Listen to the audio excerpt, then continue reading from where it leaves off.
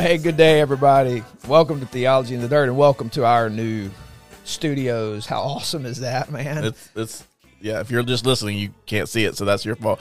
But those watching us, they can see it. It's nice in here. Yeah, it's pretty awesome. We're grateful for this, man. We want to practice our theology in the public square of our homes, our city, and our world. We record theology from Global Impact Restoration Rome, where we work to address the foster care adoption crisis in Northwest Georgia, the Southeast, and the world as we practice our theology in the public square. You can check out Restoration Rome by going to restorationrome.org. My name is Mitchell Jolly. And I'm Chris Hayes. Let's get us to some headlines.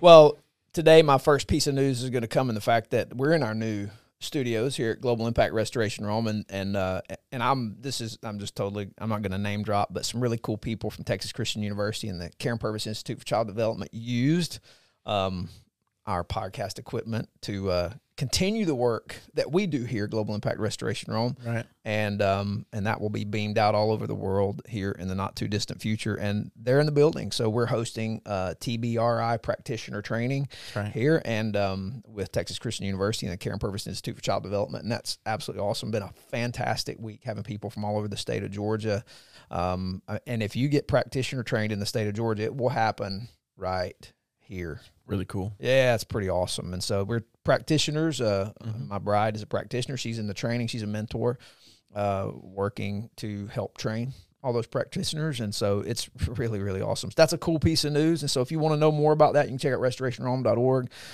You can find out how you can become a TBRI practitioner, but also just learn. You can come to Restoration Rome and get some trainings that we hold throughout the year where you can get exposed to TBRI if you're going to work in the foster care adoption world. But I would also say that if you're just a parent, you're just a spouse, you have relationships with people, this is a framework of thinking about how relationships function together healthily. And so connect, empower, correct. And so it's huge. It's a big deal. And so check it out. That's awesome. But also have some headlines today. Ukrainian President Volodymyr Zelensky will reportedly visit the White House next week in an effort to bolster American support for continued aid to Ukraine. The visit comes as congressional lawmakers, a vocal minority of whom are adamantly opposed to providing Kiev more munitions, race to fund the government, our own government, before September 30 deadline, and weigh whether to approve a supplemental funding package that includes $24 billion in additional aid to Kyiv. Russian officials said Thursday they were expelling 2 U.S. diplomats from Russia over illegal activity, and that's in quotes. The expulsions are related to alleged contact with a former Russian contractor, Robert Shonov. I don't think I'm pronouncing his name correct, but he's employed by the U.S. consulate in the Far East of the country, who's been charged with collaborating with a foreign government. The 2 diplomats now have 7 days to leave the country. Yet again, Russia has chosen a confrontation and escalation over constructive diplomatic engagement. State Department spokesman Matt Miller said Thursday it continues to harass employees of our embassy, just as it continues to intimidate its own citizens. And then Hunter Biden, President Joe Biden's son, was indicted Thursday on 3 federal firearms charges as part of a long-running probe, which feels like a smokescreen compared to the other nasty things that seem to be going on. It's like, gun charges. Right. Don't look over here, but look over here. Special counsel David Weiss and his indictment accuses the younger Biden of lying about the drug use when he bought a revolver in October 2018 and of possessing a firearm while using a narcotic. But don't look at the Chinese funds coming into him and his father. Oh, did I just comment? Oops. That's not in the news headline. Oh, yeah. Okay. Anyway, so the Supreme Court on Thursday extended a temporary pause in the implementation of a U.S. Fifth Circuit Court of Appeals ruling barring the White House, the Centers for Disease Control and Prevention, and other federal agencies from communicating with social media companies. In the decision, which is now on hold until September 22nd, the 3-judge panel had ruled the Biden administration likely violated the First Amendment by encouraging the companies to remove content it considered to be misinformation. The Justice Department sought the pause Thursday in order to have time to prepare a full appeal. And finally, Planned Parenthood official in Wisconsin said Thursday the organization will resume abortion procedures in the state next week after a judge ruled last week that a 19th century law against intentionally destroying the life of an unborn child does not apply to voluntary abortion procedures. The judge said 1985 law, which allows abortions performed before a fetus could survive outside the womb, superseded the 1849 law. But nobody look at Margaret Sanger and her racist eugenics and the founder of Planned Parenthood and the fact that they provide abortions for minorities more than anybody else as any correlation whatsoever. Whatever you do, don't do that. Yeah, careful. So I commented again. Did you? Yeah, I didn't just read the news. Sorry, my bad. It's headlines and opinions. Headlines and opinions brought to you by the Dispatch. Well, I got to start my headlines today with the most important headline of them all, and that is our Atlanta Braves clinched a 6th straight NL East division title on September 13th with 16 games to play, which is incredible. So chop on. Team's doing incredible and historic things, especially offensively, and they also look likely to end up with the best record overall, which will give them home field advantage throughout the playoffs, hopefully on their way to a second World Series title in the last 3 years. Chop on, fellas. My other one, you kind of did. It was a Hunter Biden thing, so I'll just add that his there was a plea deal in place, but it fell apart because the two sides couldn't agree on whether the arrangement guaranteed the end of the investigation. The deal included probation for a guilty plea to 2 tax misdemeanors and a diversionary agreement on a gun-related felony for owning a weapon while using drugs, which there's a lot of bad combinations in the world, but drugs and guns probably aren't the best. It's like alcohol and driving. Right. Particularly for a guy doing deals with Chinese businesses connected to Ukraine, no doubt. And very interesting. Yeah, but you're right. It is funny. It's like, hey, look over here. Look over here. Don't look over here. But, yeah. Anyway. Yeah, absolutely. But that's all I got today. Awesome. Very good. Well, I don't think it's about time for our special guest. There he is. There he is. Always a special guest. Gentlemen, may I have your attention, please? It's time for the final countdown. The show starts in 10, 9, 8, 7, 6, 5, 4, 3, 2, 1. Let's rock. Let's indeed rock. Well, today, Chris, we're going to talk about deconstruction. And that word, you've got some notes, and you're going to talk about this in just a few moments. But this is a very important word. It's got multiple connotations, but one in an early Enlightenment application, but being used particularly today in another application completely altogether. And so for a lot of people, it may seem like we're tardy to the party in talking about deconstruction because it's kind of an old topic. But in reality, though, I think it's wise to sometimes sit back when things begin to happen and people start discussing cultural phenomena, because there's an old saying. I love this saying, and I can't remember where I ripped it off from. I read it in a book. I didn't come up with this. So I wish I could lay it at the feet of its author. And I don't think best I can remember where I read it from, even the author who used it didn't know where it came from.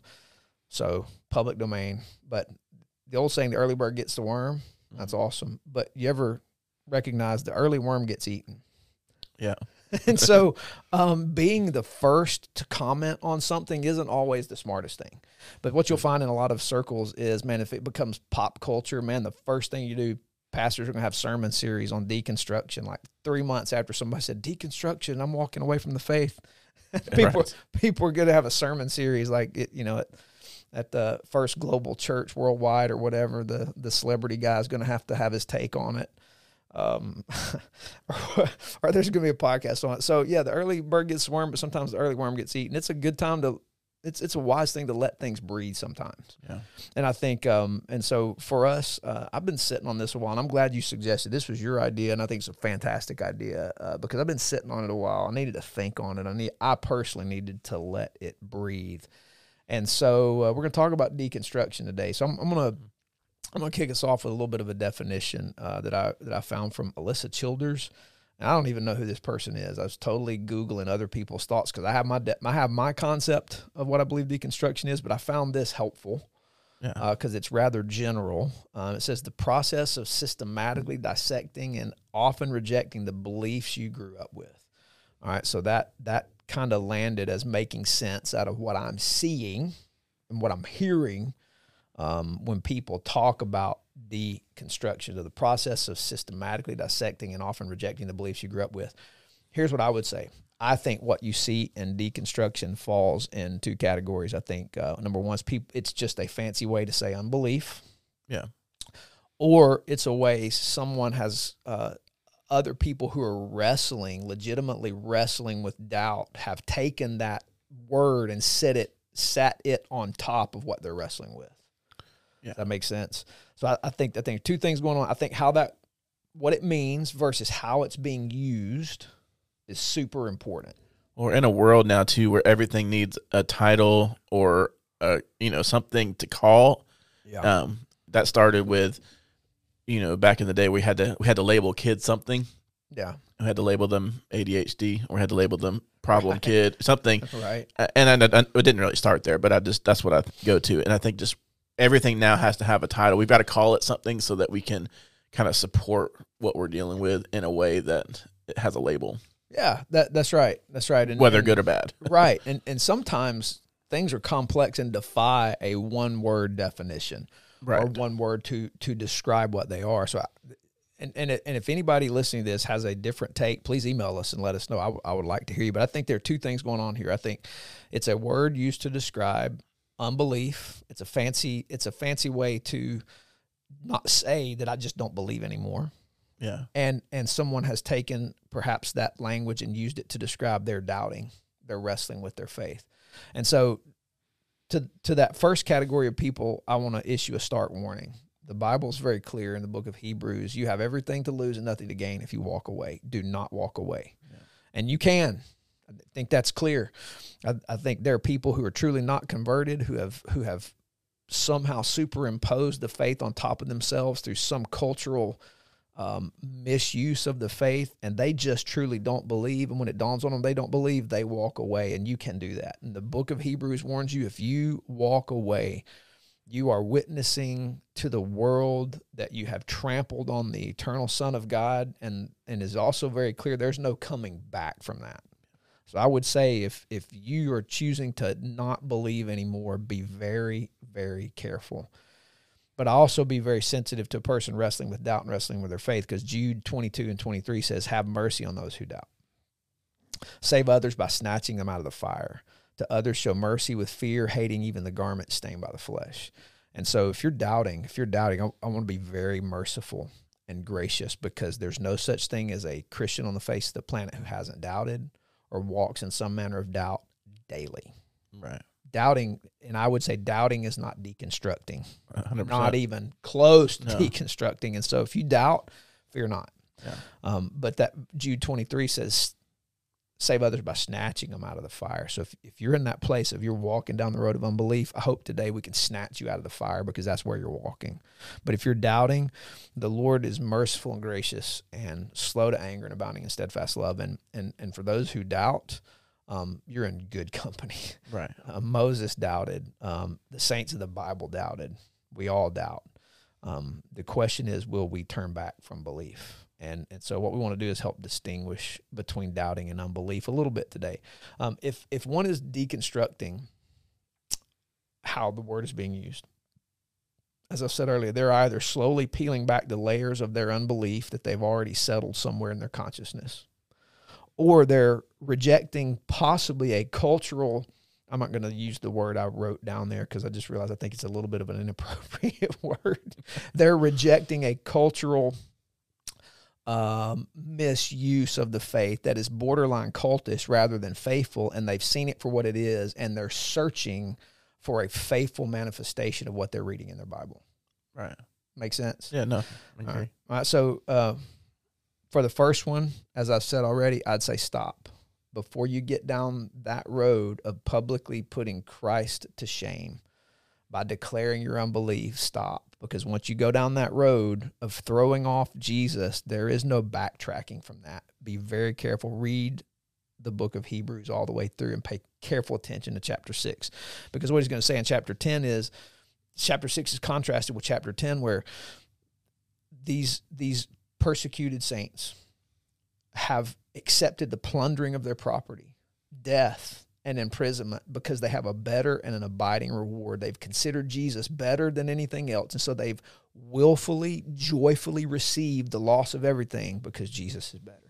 And he's contrasting that with people in chapter 6 who've decided they would rather have their stuff, they would rather have an ease of life, they would rather not be persecuted than have Jesus, so they've thrown Jesus off. And what he's saying to them is, if you're in that category of you would rather have this stuff than you would have Christ, and you have never had Christ, you don't have the Spirit of God, and there's no way to come back from that. Right. And so you have everything to lose and nothing to gain. So if that is you and you're listening to this, I would say stop and be very careful that you don't go down that road of self-soothing, whatever it is you're considering better than what you're trying to throw off. It is an eternal decision. And I would say be very, very careful before you make it. For the second person, again, if you're doubting, I'd say read your Bible. A lot of people who doubt, it's not because they read their Bible. There is no doubt when you read through your Bible the first time and even the second and third time, you're going to start finding things that are going to make you go, what am I supposed to do with that? That's categorically different than unbelief. And those things can make you wonder and create some level of doubt. And it's not because the text creates doubt. It's because there's a lack of understanding in us about the background, the authorship, the content. What are they actually addressing? And those things go away as you dig into the text and read the text of the Bible as a unified book, one author, many scribes, one story, 66 chapters. Right? When you begin to read it that way, those things start to make sense of themselves. So read your Bible, read it with a friend, anchored in the faith. And if you don't have a friend, reach out to us. We'll connect you to a church. But read your Bible. If you don't have a Bible, get it and read it. I would say it's impossible to be a Christian with never, ever, ever reading your Bible. Right. So if you don't have a Bible, reach out to us. We'll get you one. And if you don't have a church where you have a friend you can read your Bible with, reach out to us and we'll help you get connected to a Bible-believing church. Wherever you live, go to 9marks.org and do the church finder, and they will list you a bunch of churches in your area. There may not be a bunch, but there may be some that will connect you to a Bible-believing, Bible-teaching, Bible-preaching church. Go visit them and find somebody who will read the Bible with you. Yeah. Because I promise you, if you show up there and say, I don't have a Bible, I'd like to have one, I'd like to read it, somebody will help you do that. Yeah. And then dig in and be discipled. And I think that's going to help you immensely. And so that's my initial jump into deconstruction. All right, I'm going to take it back a little bit because I think it's important to kind of understand where the work came from, what it means now. And I think, like you said, there's multiple meanings of it. Yeah. And there's not really a great original definition, but it really originated back in the 1960s. There's a French philosopher, Jacques Derrida, I'm going to say. Jacques Derrida, maybe butchering that name as well. But he began to advocate for a postmodern philosophy of language and its relationship to our conceptions of meaning, and he called it deconstruction. So basically it asserts that human language at best communicates not absolute truth, but how a certain individual perceives truth at a specific moment in time in the context of his cultural, political, religious, environmental, and experiential influences.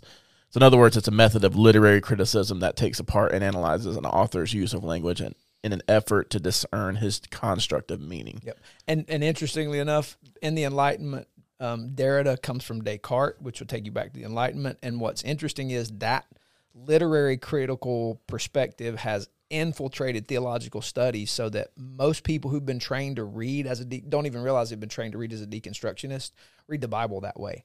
And here's an example. When in Christian Bible studies, we ask the question, what does this mean to you? That is a deconstructionist question. Meaning is not determined by me. Like if I'm saying the question, what does it mean to you? What I'm insinuating is you have meaning residing inside of you, and that those words do not mean anything independent of you. And that is a devastatingly terrible worldview.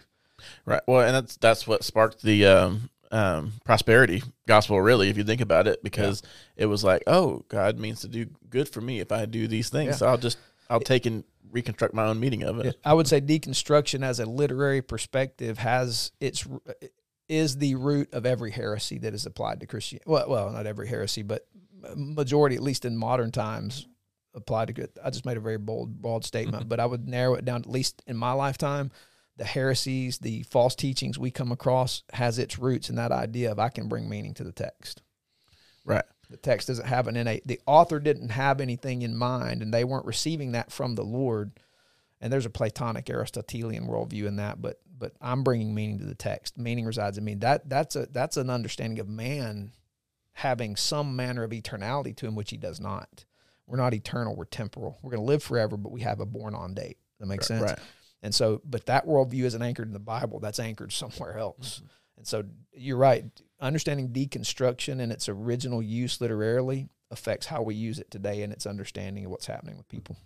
Right. If you kind of put an image around it, think, if you've ever built a house of cards, right? Like that's construction. Right. And deconstruction, if you wanted to do it proper way, you would start at the top and you would take a little bit at a time. But what happens is these, like a lot of folks are pulling from the foundation. Yeah. And if you pull one card out of the foundation of a house of cards, the whole thing topples over. Right. And now you've got nothing. Right. And so that's not a proper way to go through it, but I feel like that's probably what's happening. Basically, they have Christians have adopted this term from a philosophical principle based on a naturalist worldview, and we had that conversation recently about naturalism and what that leads to. So, in the Christian world, this translates to critically questioning traditional modes of Christian belief, or Christian just basic principles, if you will. Right. Often refusing to recognize those who are occupying privileged Christian institutional positions who supposedly speak for God as authority figures. So a lot of this recently has come out of, and I think more times than not, these are people who have been hurt some way, whether legitimately hurt by someone oppressing them or someone condemning them in some manner. Right. Also, a lot of it just has to do with, I don't have to take your word for something just because you're a pastor. Right. So I think there's like you said earlier, there's some people out there who deal with it differently. Right. And there's a very dangerous, they're both dangerous, but there's one that is not really deconstruction. Right. And I would say this too. I think it's important for us to recognize culturally there has been a place that some have played inside the establishment of the cultural manifestation of Christianity in the West that have played a role in people walking away, and that's a devastating thing. Right. And some of that is particularly by not teaching the Bible appropriately, misusing the Bible. Right. And not making application to the public square at all, and making promises the Bible doesn't make, saying things the Bible doesn't say, rather than faithfully teaching the Bible. And so that's highly unfortunate. It is. And a lot of the people that are championing this movement have either, like I said, they've been hurt by the church in some way, but a lot of it's just they don't like the perceived inclusiveness or exclusiveness of Christianity, if you will, like what they perceive that to be. So we especially see this in the LGBTQ plus and transgenderism movement. Right. It's like, well, God didn't really say, like, a loving God wouldn't condemn those who were born this way or how they feel is born that way. And so that's a big area. I feel like not necessarily people who are identified that way, but people who support that lifestyle. Yeah. And so we're seeing that a lot. But they're trying to bridge over a theology into a life application that the Bible will not let you make. Right. No, 100%. Yeah. But like you said, for today's purposes, we want to focus more on the more recent meaning behind the movement, where people who formerly claim to be believers are using deconstruction to describe their departure from Christian altogether. You might even call it deconversion. Right. Might be a better term for it. And we see this on social media quite often. I know for me, one of the primary places I have kind of really introduced to this movement was through Derek Webb, formerly of Caedmon's Call. Oh yeah. It's written numerous really good quality Christian songs, hymns, both in Caedmon's Call and when he started his solo career. But he's been an adamant champion for deconstruction movement, and even released a song recently called Boys Will Be Boys. And in the music video, he spends the whole time being made into a drag queen. And So he's still involved with some church in Tennessee somehow that's very openly progressive. Got to be Nashville because that's liber- not East Tennessee. Yeah, no, it's Mountains. definitely Nashville, not the other side. Yeah. But it's just, Wow. but and I say that, and I bring him up because this is a pretty common thing for a lot of contemporary Christian. I'm using air quotes if you can't see me. Yeah. Which, funny story, Addison has been learning how to try to do this, my daughter, and it's hilarious when an 8-year-old. But she finally used it right the other day, and it was really funny. Amazing. Sorry, that was a sidebar, but because I just love air quotes when they're used in the right context. Absolutely. Or if they're used in the very wrong context, it's still funny. It can be funny. But back to that. So, people like Kevin Max, who used to be in DC Talk back in the day, talks about his deconstructive views and process. The Gunger, I don't know if you remember the Toby band. Mac? No, not Toby Mac. Kevin Max. He was the other one. Really? There's not Mike. So you had Michael Tate. Okay. And I didn't Michael- realize he. Yeah, Kevin Wow. Max, I think, became lead singer of Audio Adrenaline recently, and several years ago. But Really? yeah, Bummer. I know, right? Not Toby Mac. I'm totally out of the loop on that world because, yeah. And then many of you guys heard of Michael and Lisa Gunger. They did the song "Beautiful Things" not too long ago. Right. Very outspoken about that. So, and there's a lot more. But that tends to be people who are quote unquote celebrities in the contemporary Christian world. Right. A lot of them are embracing this, Wow. and it continues to make people change how they apply what they read in the Bible by either being selective as to what to use and what to ignore, or what we often see and hear is that something is explicitly defined. If it's not explicitly defined and laid out in Scripture, then it must be okay. Right. Like God doesn't really address this. Like there's nowhere in the Bible that says you can't change into a different gender. Right. And I'm like, but there's enough in the Bible to. Yeah. So it's kind of like it's picking and choosing. Right. There's this process of like I'll kind of make what I think it should mean out of it. Right. And if it doesn't mean that anymore, then I'm gonna back off. I'm not gonna be that kind of Christian anymore. Yeah. Right. And that's where you talked about. There's a very dangerous. You line start there. creating brands of Christianity that allow for the exercise, the manifestation of my flesh in sin. And this is, can I rabbit trail very quickly? But this is where, because I was having this discussion by text with someone who asked me about a book yesterday. This is where, when we reject the idea that creation tells us some truths. Now, natural theology does not lead to conversion. Like, you cannot get saved from natural theology. Romans 1 is clear. There's enough in creation to hold us accountable for our knowledge and send us to hell, but it's not enough to save us. The only thing that will save us is the full special revelation of the person and work of Jesus Christ and faith in him alone. That's the only way you can be saved. Right. But if we reject the truths of created order and point to the fact that the Bible never says I can't transition. No, it doesn't say you can't transition, because it assumes it shouldn't have to. Right. And the reason it assumes it shouldn't have to is because God, who made everything, made two genders. And the biology of those genders is evident in creation. I cannot be like, you can go anywhere in the world and find a tribe that's never been exposed to Christianity and ask them questions related to genders and sexuality and the function of biology, and all of them, without question, will tell you the only way to have children is for a man and a woman to procreate together. Right. Because that's biology. It's just the way it is. It's good science, right? Yeah. And so I don't need the Bible to tell me that you can't transition, because it's explicit in created order. And if I reject created order and say, well, it's only can be in the Bible if it's true, well, then I've gone down a devastating road. What I've got to do is look at the Bible, what it is. It is the Word of God. It's the infallible Word of God. It tells us the truth, and it tells us that God created everything. And in that creation, since God created, if it's true, it's God's. And so even in that world, when we're deconstructing, we at least need to be genuine enough to look at creation and go, let's do good science. What does biology tell me? Yeah. And if the biology is solidified in the universe, then maybe this is beyond a biological issue. It's a psychological issue. It's a sociological issue. that's being foisted on me from unseen forces outside of myself, and I'm being taken advantage of by unseen dark forces. Right. That needs to at least be on the table. 100%. Sorry, that was a rabbit trail I had to go down. No, that's a good rabbit trail. Well, and it kind of transitions into my next point where I feel like a lot of this movement comes back to social contagion. Yes. And I think there's a great episode Yeah. from Theology in the Dirt podcast you can go back and listen to on that Really? topic. So Theology in the Dirt did one on social contagion? They did. Wow. And it's great. Those guys are awesome. You probably should give it a 5-star. Now, we've certainly seen many abuse scandals hit our news feeds. Right. There are very real people who carry the wounds, doubts, and trauma caused by these experiences.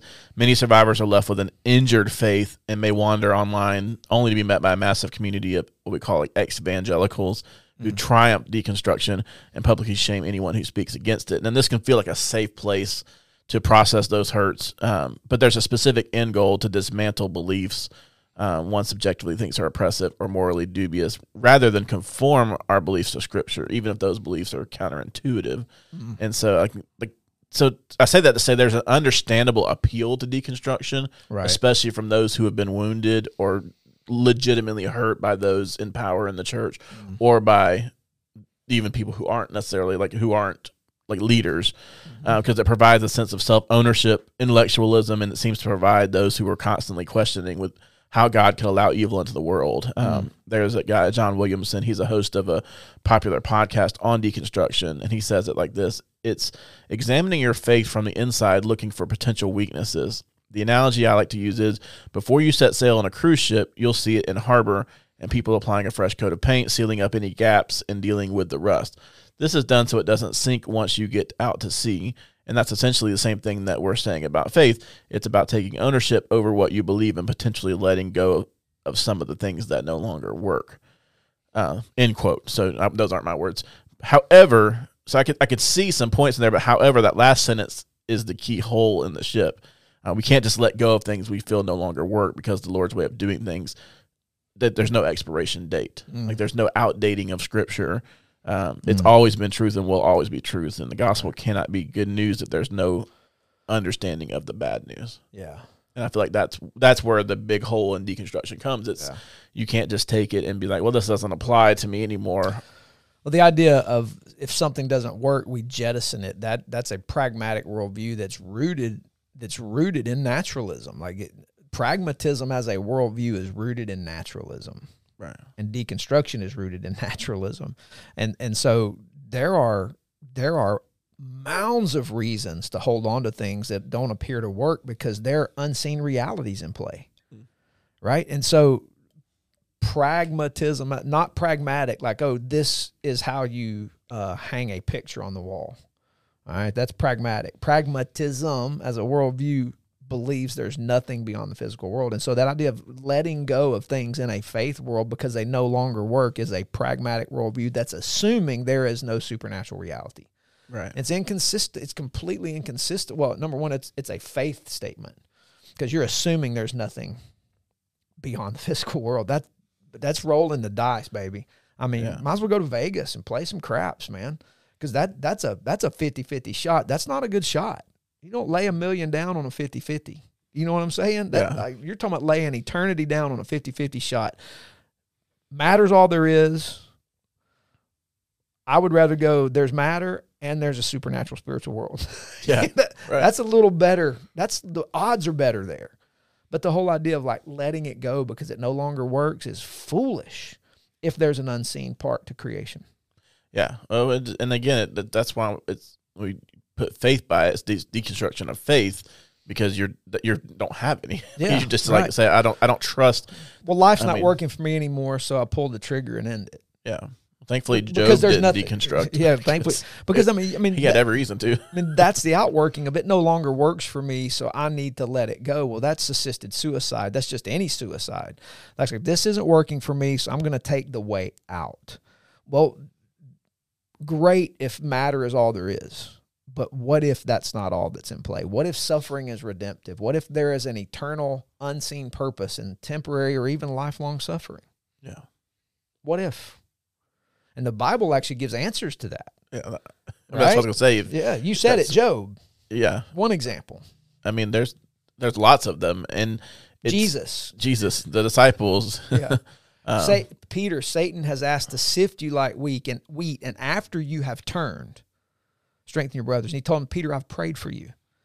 So, I mean, if Jesus is even half of who he said he is, that means something that's important. So the whole idea of jettisoning it because it no longer works is absolutely foolish. Mm-hmm. So anyway, I'm glad you read that quote, because it's like one that should be picked apart. It sounds, oh man, yeah, until that last little part. Well, and that's why, and I bring that up in the context of referring to social contagion, because really this version of deconstruction started with hashtags, and it started with just it's an old term, like we said, that's been kind of manipulated into this Christianity thing. It's a worldview. It is a worldview. It is. It's almost its own religion. Yes. It's occultist, like you said.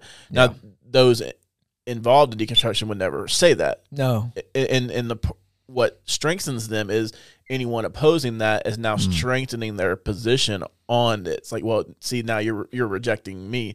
Why would I want to be a part of that? And I think it's a manipulative that they use for themselves, but it also is a defense mechanism to truth being used as a counter argument to what they're when Jesus said he was talking about this generation is they're like children in the marketplace. We sang a song and you didn't dance. We sang a dirge and you didn't mourn. He said wisdom is proven by how it works itself out. It's like in that world, it's like it doesn't matter what you say or do. I'm singing a dirge and you're not mourning. You're not mourning with me. I'm singing a song, you're not dancing. It's like they're playing the game by their own rules, and there's no way you can actually speak into it. It's like nothing you say is going to win, and that's unfortunate. Right. Because there is a loss of any sense of reason. Right. Because it is a comprehensive worldview. It asks and answers the basic worldview questions. Who is God? Me. Who is man? Divine. What really matters? What's your source of truth and authority, right? It's asking and answering the basic worldview questions that every religion on the face of the planet has to ask and answer, and it basically is a religion. Yeah. I remember back to, you remember Rob Bell? Oh, yeah. Back in was that probably early 2000s, mid 2000s, he came out with these videos called Pneuma. It was they were awesome. And they were so good. Yeah. There's one about following in the dust of the rabbi, and covered in the dust of the rabbi. And I love that. I used that one multiple times. And then, good. He had a couple books, I think Velvet Elvis, and I forget his first one that was actually really good. But then kind of something with a change, and he comes out with a book called Love Wins, and it became extremely controversial. And then, you had the Pipers of the world saying, goodbye, Rob. Kind of I can see you later. There was more to it than that, but it became this huge thing. Yeah. And that's deconstructionism at its core. Really, what he started to do was start to break down things and be like, I don't know that I really believe that. And you can't have okay, I believe Jesus died for my sins, but I also think that this is okay. Yeah. And they can't coexist. Yeah. Well, if the Bible's true, and I firmly believe every word of it is true. 2 Corinthians chapter 11 tells me that Satan comes disguised as an angel of light. Therefore, no wonder his prophets come disguised as workers of righteousness. So the Bible assumes there's an unseen reality, and I would believe that the dark forces want to cause people to walk away from the truth of who God really is. And so if anybody's walking down that road, you need to consider that you might be being influenced by dark forces outside that manifest themselves in ways that come across as light and truth, and you better be careful. Don't roll the dice on that not being real. Yeah, those dark forces aren't throwing a bag over your head and taking you away. They're convincing you that this is your idea, and that you're doing the right thing. Yeah, but Paul told the Ephesians, we take the shield of faith to extinguish the flaming darts of the enemy. So if you're deconstructing, you're throwing away that shield, and you have exposed yourself to the fiery one who will come at you not as a man red with horns and a cape and a pitchfork, but who is dressed really well and is really reasonable and very appealing, and will suck you into hell at your own willful reception of it. Be very, very careful. Well, I'm glad you brought up doubt earlier, because we see examples of that in Scripture. I don't think anyone could tell me that Abraham didn't have doubt walking up to that mountain. Absolutely. and I think it was righteous doubt in a way. Like Yeah. it wasn't. It just our human nature. There's going to be those moments. Yeah. But we can't walk away just because we doubt something or we doubt if something is the Lord's. And I know that that's easier said than done. I have doubt more times than I would probably care to admit at times. Yeah. But and it's not. I don't think the doubt that we have sometimes is necessarily equals I don't trust at all. Like it's not that far of extremes. It's my human nature and my finite belief system is struggling here. Absolutely. And that turns into, Lord, show me the way. Like show me and fill that for me. And that's to me, that's what should create dependence, not push you towards independence or rejection. Yeah, that's a good word, man. It's hard for me to do these podcasts and not make application of what we're teaching on Sundays, like this coming week in Exodus 5:22 to Exodus 6:5. Moses is full of doubt. Things go sideways. Things don't work out the way they believe they were supposed to work out. And Moses lamentingly, faithfully asks two really hard questions and makes an observational statement that's really brutal. And he's doubting. Yeah. And the Lord never rebukes him for it. Never. Which is why Jude will say, be merciful to those who doubt. There is difference between walking out life on mission in the combat of ideas and worldviews against what the Bible teaches, and things not going the way we think they ought to go, or even the way God promised them they would go eventually, and wondering if we're doing the right thing. Like, yes, it's impossible to live the life of faith without doubting. You're going to doubt. The question is my doubt anchored to the one who called me? And if it is, it doesn't matter how hard the winds blow, they won't blow you over. Jesus even said, he who hears these words of mine and does them are a wise man who built his house on the rock. When the rain came and the floods came and beat against that house, it didn't fall because it had been anchored on the rock. And so doubting is completely different than tearing down your faith by pulling out the foundation and watching, as you said, the illustration of the house of cards fall. Two very different things. Yeah, the result of your doubting should be an increase of your faith, even if it's testing. It's, Thomas doubted, but Jesus proved. Yeah. Peter doubted, but Jesus didn't allow him to sink to the bottom of the sea. Yeah, that's pulled right. him out. And it can very well lead you to the sea if Peter had be like, yeah, I doubt. Oh, and not only do I doubt, I'm going to try to make this on my own in this storm. Yeah. Like I think I got it, Yeah. And it's a very dangerous It is. line to walk. And Jesus was with them when they were doubting on the sea. He's asleep in the back of the boat, and they're absolutely freaking out. And he goes, oh, you little faith, why do you doubt? Peace, be still. And boom, the seas had to obey their creator. And so their doubting is part of the life of faith. Deconstructing is not doubting. Right. And that's important to distinguish there. Absolutely. But, I think we both got some takeaways. You want to jump into yours? Let me give my takeaways. Number one, don't let nice-sounding words conceal reality. Deconstruction of faith is really unbelief. So don't let words and nice-sounding statements from somebody like you read deceive you. We just picked apart that statement and showed you where there is a worldview buried in that statement that is deadly.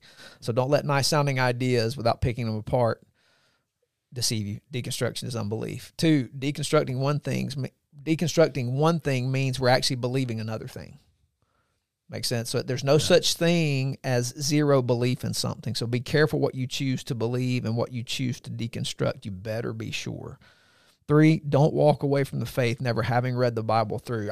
I've people who have and I've been and know people who've walked away from the faith. They are not Bible readers. They assume Bible content, and that's devastating. Don't walk away from the faith never having read the Bible through at least a number of times, enough to know its content as a cohesive meta-narrative, and then understanding its claims as centered on the person and work of Jesus, then judge everything else by that truth. And my fourth and final takeaway, if you're wrestling in and with your faith, good. Good. We all do. Jacob wrestled with the Lord, and he refused to let the Lord go. In fact, he said, I will not let you go until you bless me. And if you're wrestling in your faith, do not let the Lord go. and ask him to bless you. Yeah. Don't let him go. Life's hard. Sin destroys. Jesus gives life. And these things don't always sync up, but wrestle and don't let go. Whatever you do, don't let go, because you have everything to lose and absolutely nothing to gain. I'm drawing a blank on who said it, but I know you use this quote a lot. With, God can't bless a man deeply until he wounds a man deeply. I may have butchered that. Oh, but that's good. A.W. the Tozer. Okay. Yeah. I thought it was Tozer. There's a lengthy quote. It's him. He's talking about the hammer, the file, and the fire.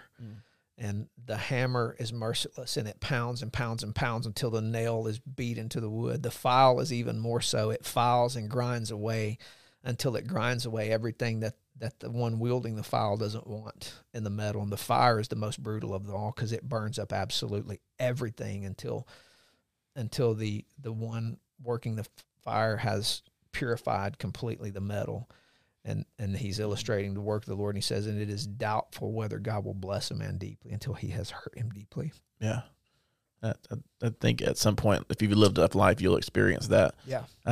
But that blessing is so much richer coming out of those deep wounds. Yes, absolutely. Amen. Because discipleship there's no such thing as Christian discipleship that isn't centered on the cross. We're saved by the cross, and we are discipled by the cross. And if Jesus gets scars in this life to save us, we get to take scars with him as we are saved by him. There's no other way but the cross.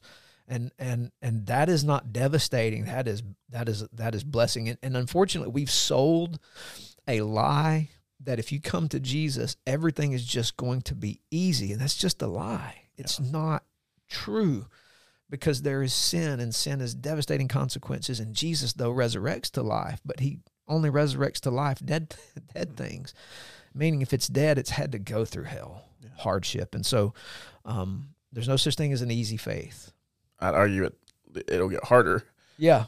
But it'll be... Yeah, it gets harder. Like this is... I was talking yesterday on a Zoom call with my spiritual father and some work that we're doing. And one of the things he's in his 60s and me now 50. One of the things I'm discovering he says is true. He says it about every time we talk. Life only gets more difficult as you get older. It doesn't get easier. What happens is, because the consequences and stakes of everything increase, what happens is when we grow in the Lord, we learn to walk with him. Joy is a choice. Contentment is a choice, and we actually learn to exercise our faith more robustly. And so don't think it's going to get easier. It's actually going to get harder, but you handle it better. And that's just true. Nothing but truth. There's nothing but truth to that. And that's unpleasant if you're in your 30s going, oh my gosh. But it's actually not unpleasant. This is the life of faith. The life we live where we live is abnormal to most Christians, the majority of Christians around the earth, around the world. We have this abnormal life that we think is normal, and we create weird theologies out of it that the rest of the world does not understand or know. And when you travel and you get to work with these people around the world like we do, you get to see, no, man, this is not how the faith gets lived out anywhere else. And what we do here is just weird. We're the weird ones, not the rest of the Christians around the world. We're strange, not them. And we think they have heresy problems. We have heresy problems. We just don't know they're heresies. And we've integrated them into our faith. And then when people start deconstructing that and walking away, we realize we've allowed people to believe horrible things. And which is why I'm totally, but I need you guys to take takeaways, but which is one of the reasons I think God has done this great work in our church. People are starving for the Bible. And they find us and they watch a video, or they listen to a podcast, or they look us up on a particular website and find our church connected. And they come because of the Bible and how we teach the Bible. Yeah. Everybody in membership class, it's that. Everybody who's come through, it's that. Because they're starving out here. And when they find that, it feeds their soul. And I'm convinced that's one of the that God does with us in our work around the world is it's same, because it's same Bible, same God, same faith. Mm-hmm. And we're striving here to make sure there is no culture set on top of that, but what the Bible doesn't create. So we try to reject everything that doesn't smell like Bible and kingdom of God. Yeah. There's no promise of easy, but there's sustaining power in the scriptures and around people who believe in the truths of the scriptures. And I think we try our best to do that well. We do. And that's life-changing well. And that was probably some great points to end on there, but just my takeaways. No, that's good. Man, the gospel is good. It's a good reminder. My takeaways for today kind of answer the question of how do we respond to those who are deconstructing their faith and belief system. So just to give some practical applications today. Number one, listen well and extend grace.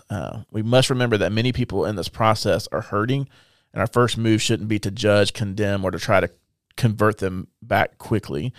This can cause further division and is likely what sent them down this path to begin with. So listen intently, love unconditionally, and extend grace. Heed Paul's words in Philippians 1:3-11 as a great way to respond first. He says, I thank my God in all my remembrance of you, always in every prayer of mine for you, all making my prayer with joy because of your partnership in the gospel from the first day until now. And I'm sure of this, that he who began a good work in you will bring it to completion at the day of Christ Jesus. It is right for me to feel this way about you all because I hold you in my heart. For you are all partakers with me of grace, both in my imprisonment and in the defense and confirmation of the gospel. For God is my witness how I yearn for you all with the affection of Christ Jesus. And it's my prayer that that your love may abound more and more with knowledge and all discernment, so that you may approve what is excellent, and so be pure and blameless for the day of Christ, filled with the fruit of righteousness that comes through Jesus Christ, to the glory and praise of God. So I know that was long, but I think that's important. And again, that your love may abound more and more with knowledge and all discernment. Yeah. That's a key point there. That's good. Number two, preach the word and hold true to the scripture. We've said that a lot this morning, but after listening and loving, then it's time to speak the truth in that love. 2 Timothy 4:1-5.